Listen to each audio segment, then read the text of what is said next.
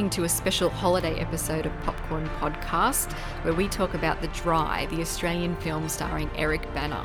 Can't wait to talk about this one.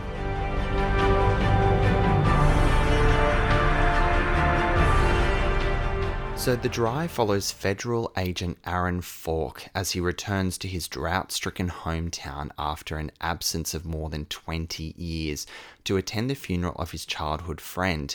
His friend Luke has allegedly murdered his wife and child before taking his own life, so it's pretty heavy, straight out of the gate. Falk's return opens up questions and an old wound for the town, the decades-old unsolved death of a teenage girl. It's a full-on story, isn't it? Yeah. This movie is directed by Robert Connolly, who's a prolific Australian producer who also wrote and directed Paper Planes.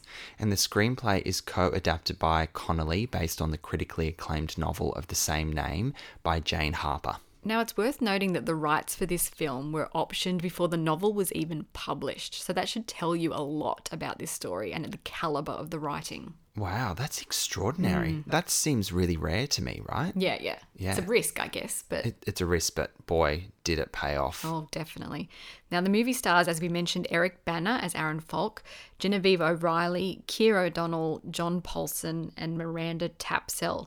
That's a who's who of Australian actors who are spread out from around the world that they've brought home. That's really interesting. Yeah, it's really nice to see. It's also worth noting that this is the first Aussie feature film that Eric Bana has starred in 12 years since Romulus, My Father, which he also worked on with Robert Connolly. And I was so excited to see him back in an Australian film. It just took it to another level for me. Oh, it really did. Gee, he was good. And the rest of the cast, Genevieve O'Reilly has been primarily working in British productions.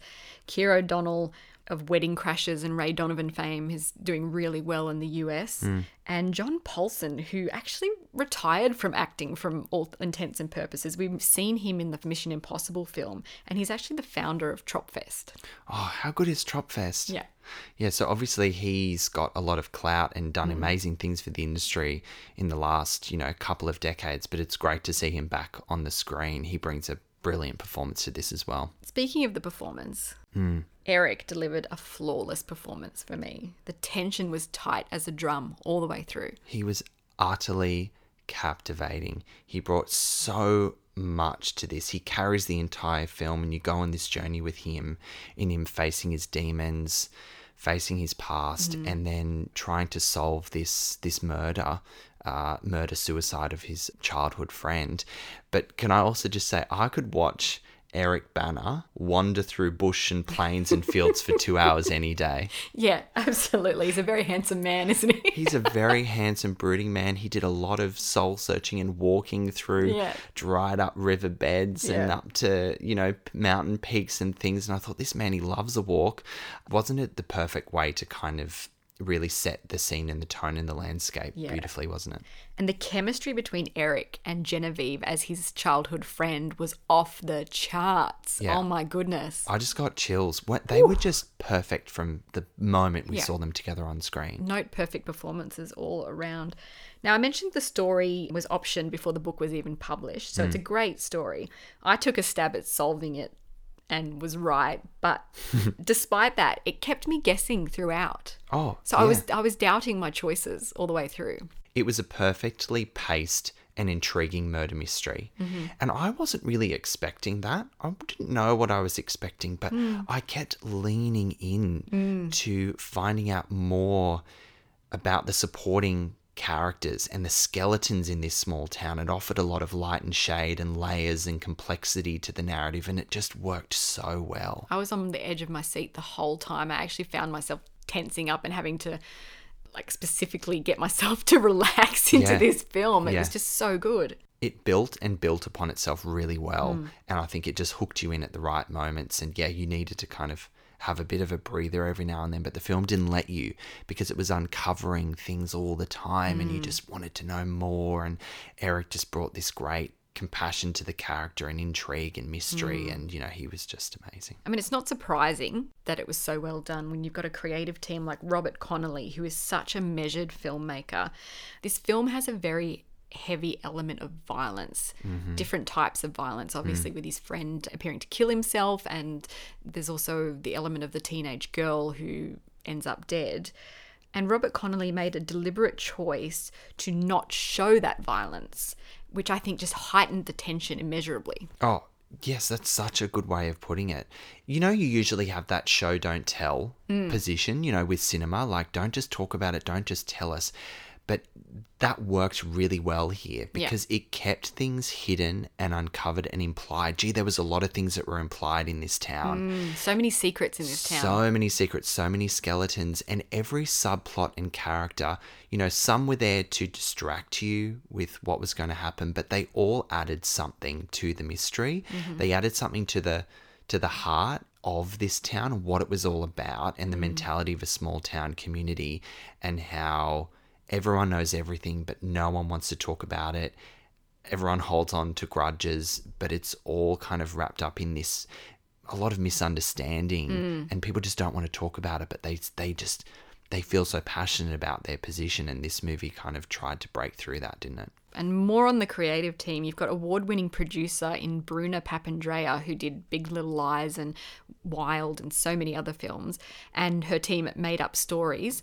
And then you've also got the cinematography by Stefan Duccio, who did Invisible Man. Now, that tells you a lot about creating tension through shots and framing and... Oh, so amazing. Their work in Invisible Man was world class. Yeah. And you can absolutely see those techniques and that way of building that tension in this movie was just perfect. Speaking of the cinematography, let's talk about the use of the landscape. In Australian films, landscape is always a huge element.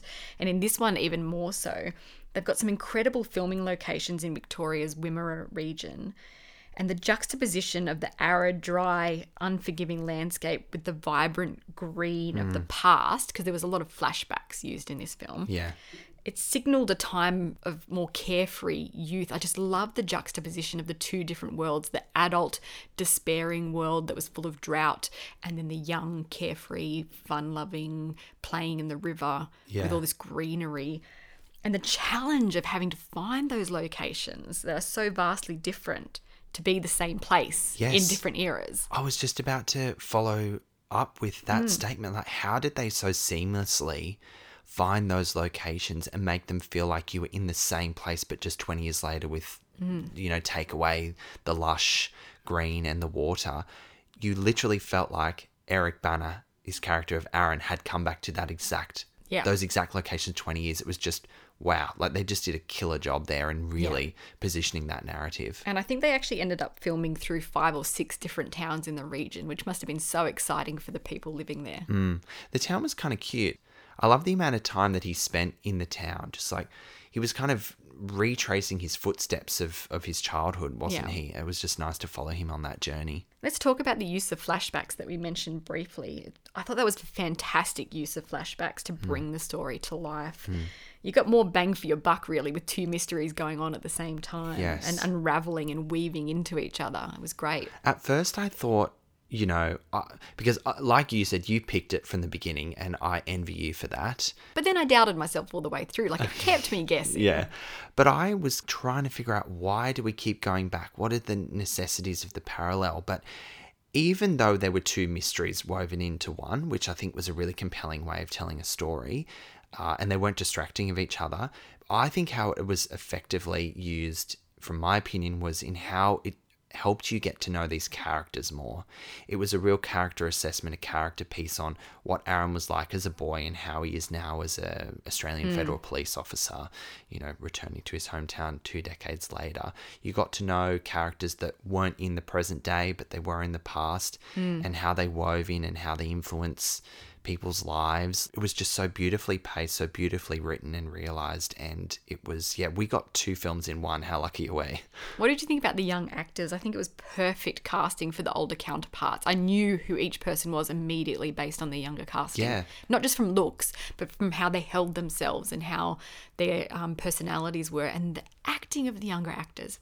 Stars in the making. I think the actor who played the young Aaron, the Eric Bana character, was a standout. I almost at moments thought that it was Eric Bana's voice dubbed over. He found the right tone to his voice. Yeah. He sounded like a younger version of Eric Bana. It was quite extraordinary. Amazing casting for this film. Are we ready to rate this standout Australian film? I think we might know how it's going to go. Oh, absolutely. Gee, we've been treated to Australian cinema this year on the podcast. Yeah. We both loved, raved and ranted about Rams, and I think for us to kind of wrap up the year having seen The Dry and encouraging you to go and see this film in cinemas this year, the relationships throughout the film were so well written and complex. Every subplot and story arc had significance in understanding character and context. I love this murder mystery set in the dry, arid landscape of Australia, and Eric Bana has given one of the best performances of his career, and I'm going to give this film 4 popcorn kernels. Are you ready? Yeah, I'm ready, Lee. Lay it on me. Are you ready for a popcorn podcast first? You're joking. This is 5 kernels from me. An absolutely flawless film. I can't be told otherwise. Compelling, engaging, wonderful performances. This is my standout film of, years. Wow. This is weird. I'm actually kind of like welling up a little bit. I love how much you love this movie. This is the first time I've given a 5 kernel review in almost 2 years. That's extraordinary. It's a film that deserves that 5 so much. Yep. I just found it to be an absolutely incredible film. Go out and see it immediately. The Dry is in Australian cinemas on January 1st. I know what I'll be doing on New Year's Day. You think you'll be escaping the summer heat, but then you've got Eric Bana on the screen. I know. Woo. Lordy. Well, that's it for this special holiday episode of Popcorn Podcast. Thanks for listening. And catch you next time. If you enjoy our episodes, head over to Apple Podcasts and subscribe. While you're there, we would love you to rate us and leave a review. You can also find us on Spotify, Google Podcasts, and iHeartRadio.